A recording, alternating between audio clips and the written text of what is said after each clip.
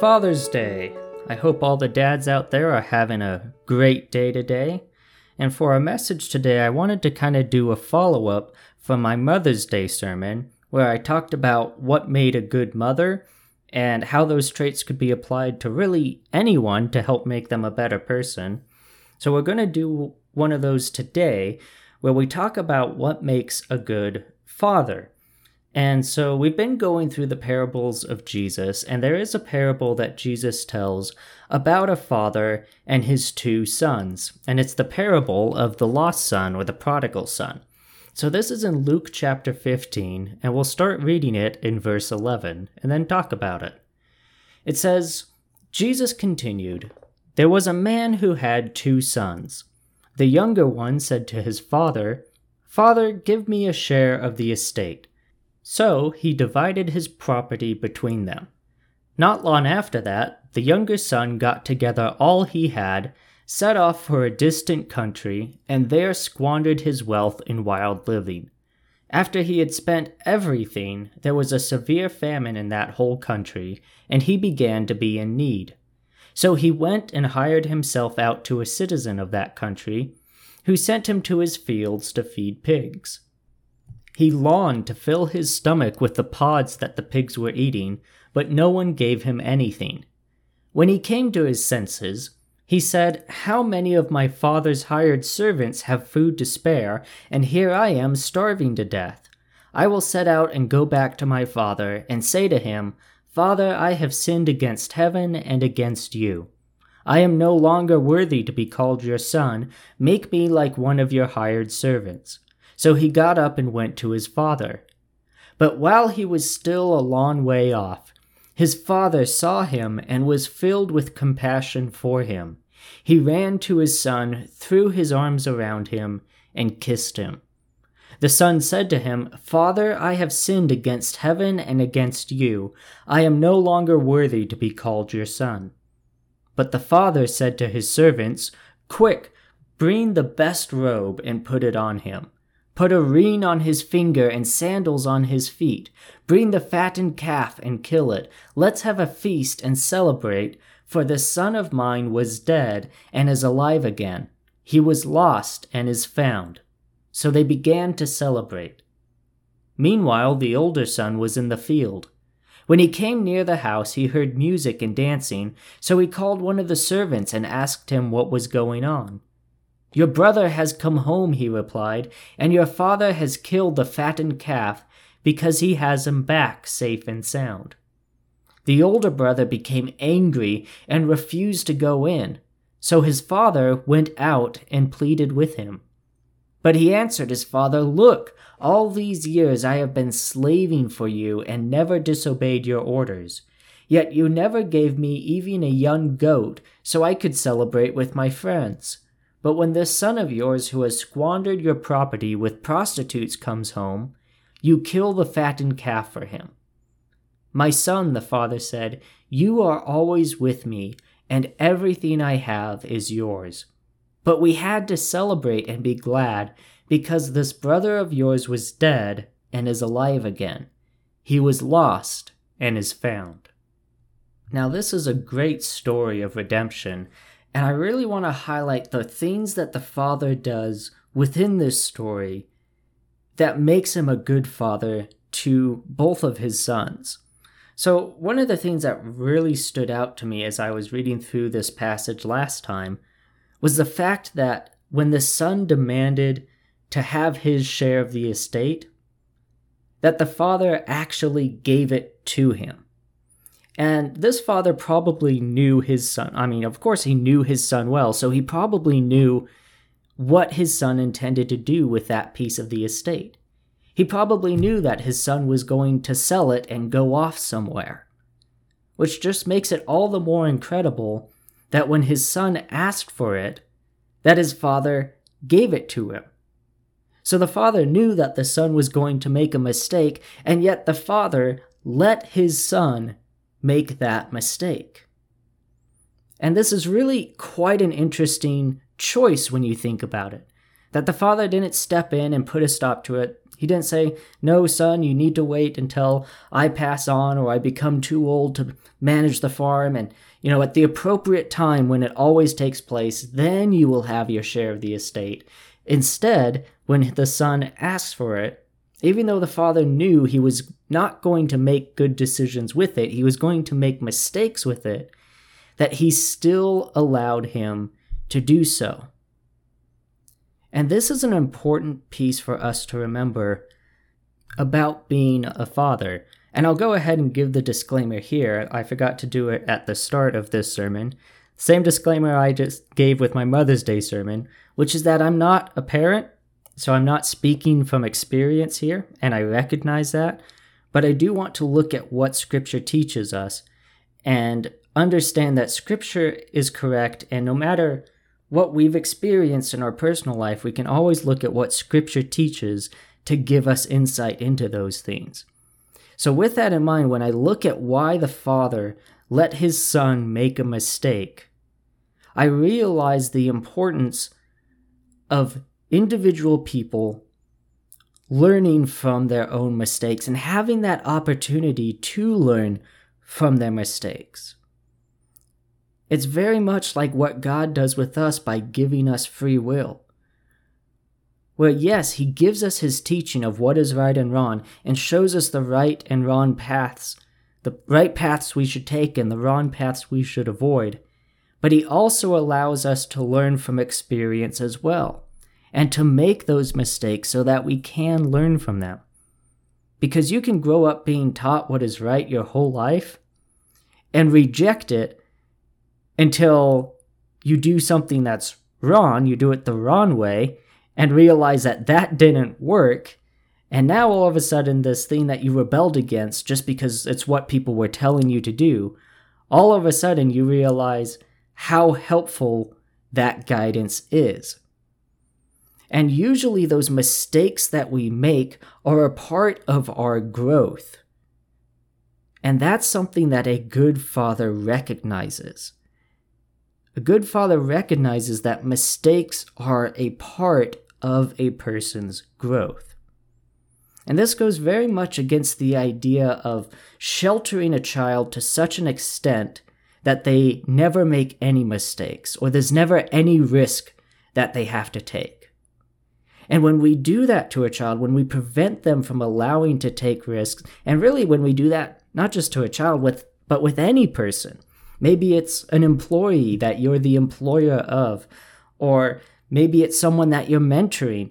But when we kind of bubble wrap them, right? We don't let anything harm them. We don't let them make any mistakes, and we make everything really easy for them. They're never able to grow as a person. I play a lot of video games, and I don't like to play them on the easiest setting because it's not challenging at all. And I just breeze through it. And I want to play something that has a little bit of a challenge there. Now, I don't go to the insanity difficulty right away because I don't want to be stuck for 2 hours on a mission that's only supposed to take 10 minutes. That's not enjoyable either. But I do want to put myself in a difficulty where I am challenged so that I can get better and better at that game and have growth in my skill set. And it's important for fathers to allow their children to do that same thing. That they allow them to face things that are challenging to them, to make mistakes, to sometimes get it wrong, so that they can grow as a person. And I knew one dad, and I think this example, this particular one, takes it a little bit too far the other direction. But it's such a shift from the dynamic that we usually have that I think it's worth noting the importance of. And what this father would do was every night at dinner time, when he would sit down at the dinner table with his kids, he would ask them how they failed that day. And what he was doing by that was showing them, one, that everyone did fail, everyone did make mistakes. And then also when they could say how they failed, and know that they were still loved despite that failure, then he could also teach them, what did you learn from that failure? What did you learn from that mistake? And if they didn't have an answer, then he could give them that answer.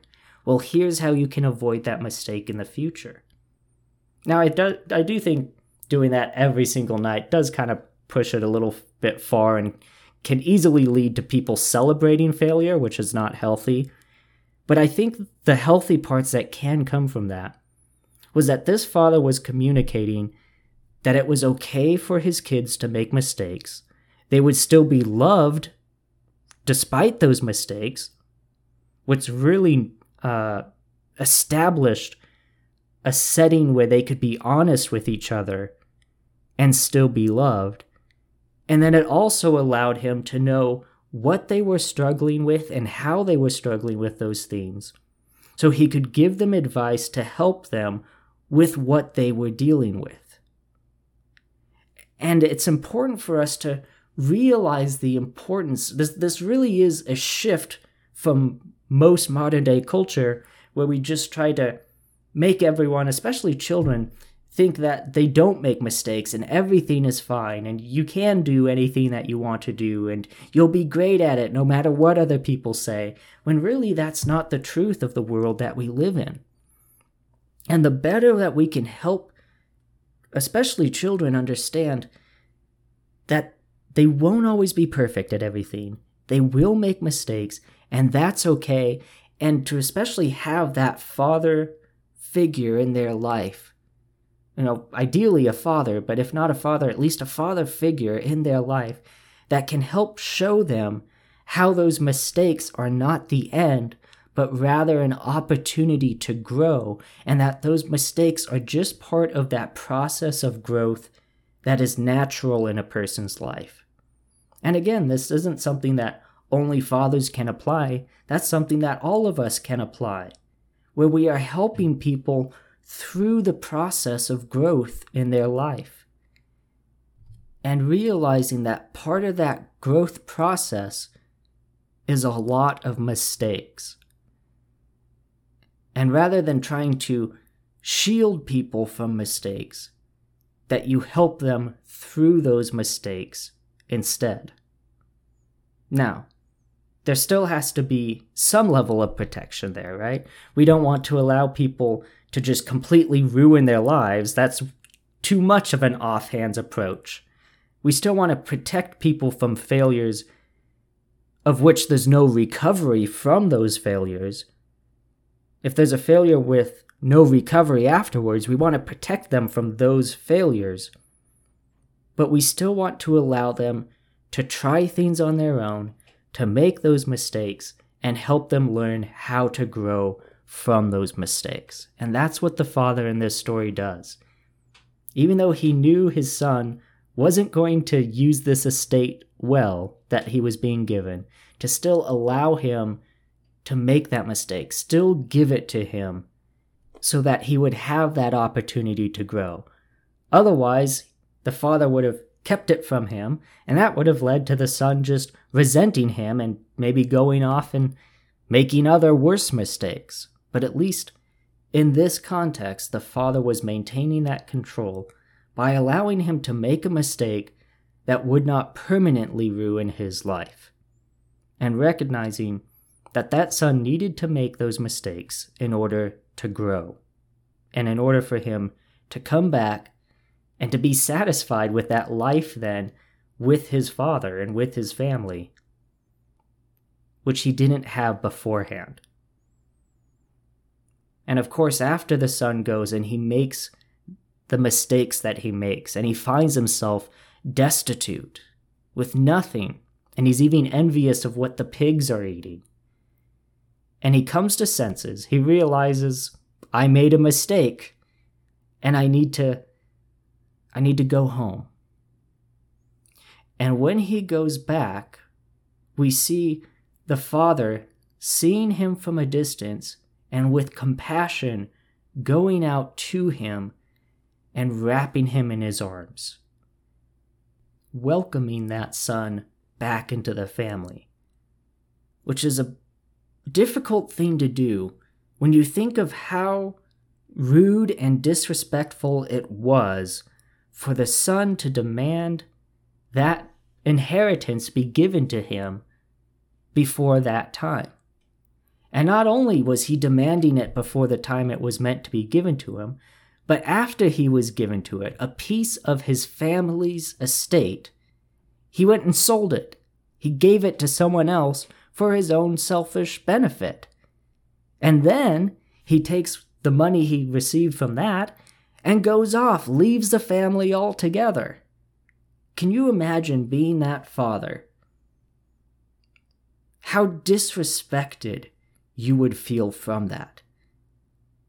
It truly was that the son was rejecting that whole family, even after the father gave him that gift.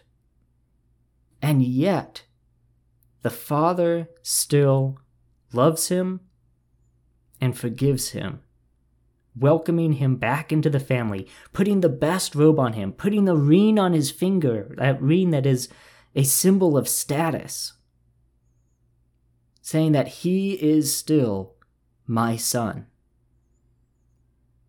And it would be really easy for many of us in that situation to let our pride prevent us from granting forgiveness. To say, no, you turned your back on this family. We gave you everything we had, and you threw it back in our faces. You threw it away, you gave it to someone else, and you left us. And in order for me, as the head of this household, as the father of this family, in order for me to protect this family and make sure they're safe, you who have rejected us are no longer allowed to call this place home. I'm sure many of us, if we were in that father's situation, that's how we would feel in our heart, is this pride of who we are. This is my family, and we will protect them from you who have rejected us. And yet that father doesn't allow his pride to prevent him from forgiving his son. So the son disrespected and rejected his father. And then when he went out and made mistakes, he came back, he had nothing to offer back. And from a purely logistical standpoint, the father stood to gain nothing from receiving him back. And yet he did anyways, and it's really parallel with the story of Joseph, where Joseph was ridiculed by his brothers, sold into slavery because his brothers hated him so much. And Joseph was sold into slavery in Egypt and worked his way up to become right hand to the Pharaoh. And when his brothers returned, Joseph then had a choice of whether or not to forgive his brothers, who now stood at a lower position than he did. And it would have been very easy for Joseph to say, you made your choice on how you were going to treat me. I now stand as the second hand of Pharaoh. I stand in Egypt in a powerful place of stability and prosperity. Why should I risk what I have worked for in order to accept you back? And yet, when he saw that they were repentant for what they had done, he forgave them, and he made peace with them. And that allowed Joseph to reconnect with his family, not just with his brothers, but with his father as well, and with his new brother, whom he'd not met until that point. And peace was restored in that family because Joseph was willing to put his pride aside and forgive. And that is a very godly characteristic and trait that we should all aspire for, is having that desire to make peace with others, to not let our pride prevent us from being compassionate and forgiving. And that is what a good father does, as demonstrated in this parable. And I also want to look at then how the father interacts with the other son.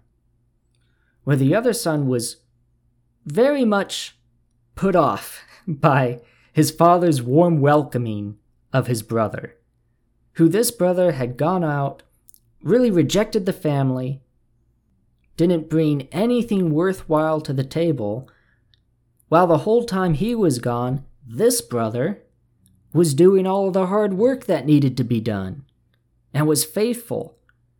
And yet, this other son that had returned, this prodigal son, receives this huge celebration. And he's looking at his life and saying, why is that bad behavior being celebrated and my good behavior being overlooked? And he's upset with his father, and his father goes out pleading for his son, come in and celebrate with us. And he kind of throws it back in his father's face and says, how can you do this to me? Don't you know how much I have done to you? I have been faithful and you haven't given me anything. Why are you treating me so unfairly? And I like that the father doesn't respond by saying, how dare you question me? But rather than closing that argument down, he actually opens it up more. And he becomes very transparent with his son, saying that you're always with me and everything I have is yours. If you wanted something, all you had to do was ask. I love you. I care about you. He doesn't say, how dare you question me? I know what I'm doing. I'm the father. And you need to get in line. He says, no, I do love you. And what I am doing is not a mistake. It's something you simply don't understand yet. This brother, this member of our family, this person who shares our blood, went off and found himself at the lowest of lows. And he came back here, he's been returned to us, and that is something to celebrate. And rather than apologizing to you for what I'm done that's offended you, he's saying, instead, I want you to understand why this is important and to understand that you are just as important to me as he is. And so what we see the Father doing here is being completely open and honest and transparent with this son. And this is probably one of the hardest traits for many fathers to do, many fathers to incorporate in their life, is a willingness to open up their hearts to others. That's something that's very difficult to do, because as fathers and as men of the household, we understand that we have a role and responsibility to protect those we care about, to protect those we love, to protect our family. And we don't want to let anything harm them. And so we understand that in order to protect, there is a certain toughness that you need to have. Because you can't be fragile and protect. You need that strength. But it's important for us to understand that transparency and opening up our hearts to others does not mean that we are fragile. And in fact, it's important for us and necessary for us to be willing and able to open up our hearts, especially to those we love, so that we can protect them better. And particularly as men, what we want to do is strengthen ourselves and make ourselves tough to defend. But oftentimes we take that to the point where we're not letting anyone inside. And so we've kind of built ourselves like a fortress with strong walls and a strong gate. But sometimes we get to the point where in order to make sure our fortress stands, we leave that gate closed so that nobody can get in and do any damage. And in doing so, we even leave that gate down to the people who we want to protect. And even those closest to us, our spouses, our children, we won't let them in because we're worried of the fortress collapsing. And it takes us to a place where the purpose that we are trying to accomplish, we're no longer accomplishing it because we focus so hard on building up those strong walls that we're no longer letting anyone inside and no longer protecting anyone but ourselves. And in order to be a good father, we have to allow our gates to be opened to let in those we want to protect so that we can protect them better. And not only so that we can protect them, but also so that they can help us. See, if a fortress doesn't have anyone inside and it never lets anyone inside of it, that fortress will eventually crumble away because there's no one there to maintain that fortress. And God has established the family unit to function where not only does the fortress stand to protect, but that those inside can help support that fortress and keep it strong. But in order for us to allow that support to come in to keep us strong, we have to be willing to open up our hearts to those that want to support us. And especially with children, and especially with a father and his son, that son is going to be a fortress someday too, or should be. And unless he's able to see how his father protects, he'll never learn that skill. And unless the father is willing to be open and transparent about what's going on in his own heart, the son will never learn how to emulate those traits of his father. Yes, we need to be strong. Yes, we need to protect. But doing so doesn't mean isolation from everyone. And rather, when we open ourselves up and are honest and transparent with those around us who love and support us and who we love and want to support, as we're honest with them, we are able to protect them better. Because we are allowing them to support us and keep us strong. And we are also teaching them how to emulate that protection for others as well. And the father in this story does all of these things. He allows his son to make a mistake. He is there to forgive him, not allowing his pride to get in the way, but reestablishes this peace with him in the family. And he is honest and transparent about what he is doing and why he is doing it, in order to impart that wisdom onto his children. These are the traits of a good father: allowing growth, desiring peace, and allowing honesty. And so my question I'll leave us with today is, do you practice these characteristics? Do you practice growth, peace, and honesty in your interactions with others? It not only makes a good father, but it makes a good follower of Christ. And that is today's Sermon in the Pocket. As always, if you have any comments or questions for me, you can contact me either through the Sermon in the Pocket Facebook page or email me directly at sermoninthepocket@gmail.com. And as always, I encourage you to share this with other people to help get the message out there. But until next time, I pray that God will bless you as you go throughout your day. Thank you for taking the time to listen, and have a happy Father's Day.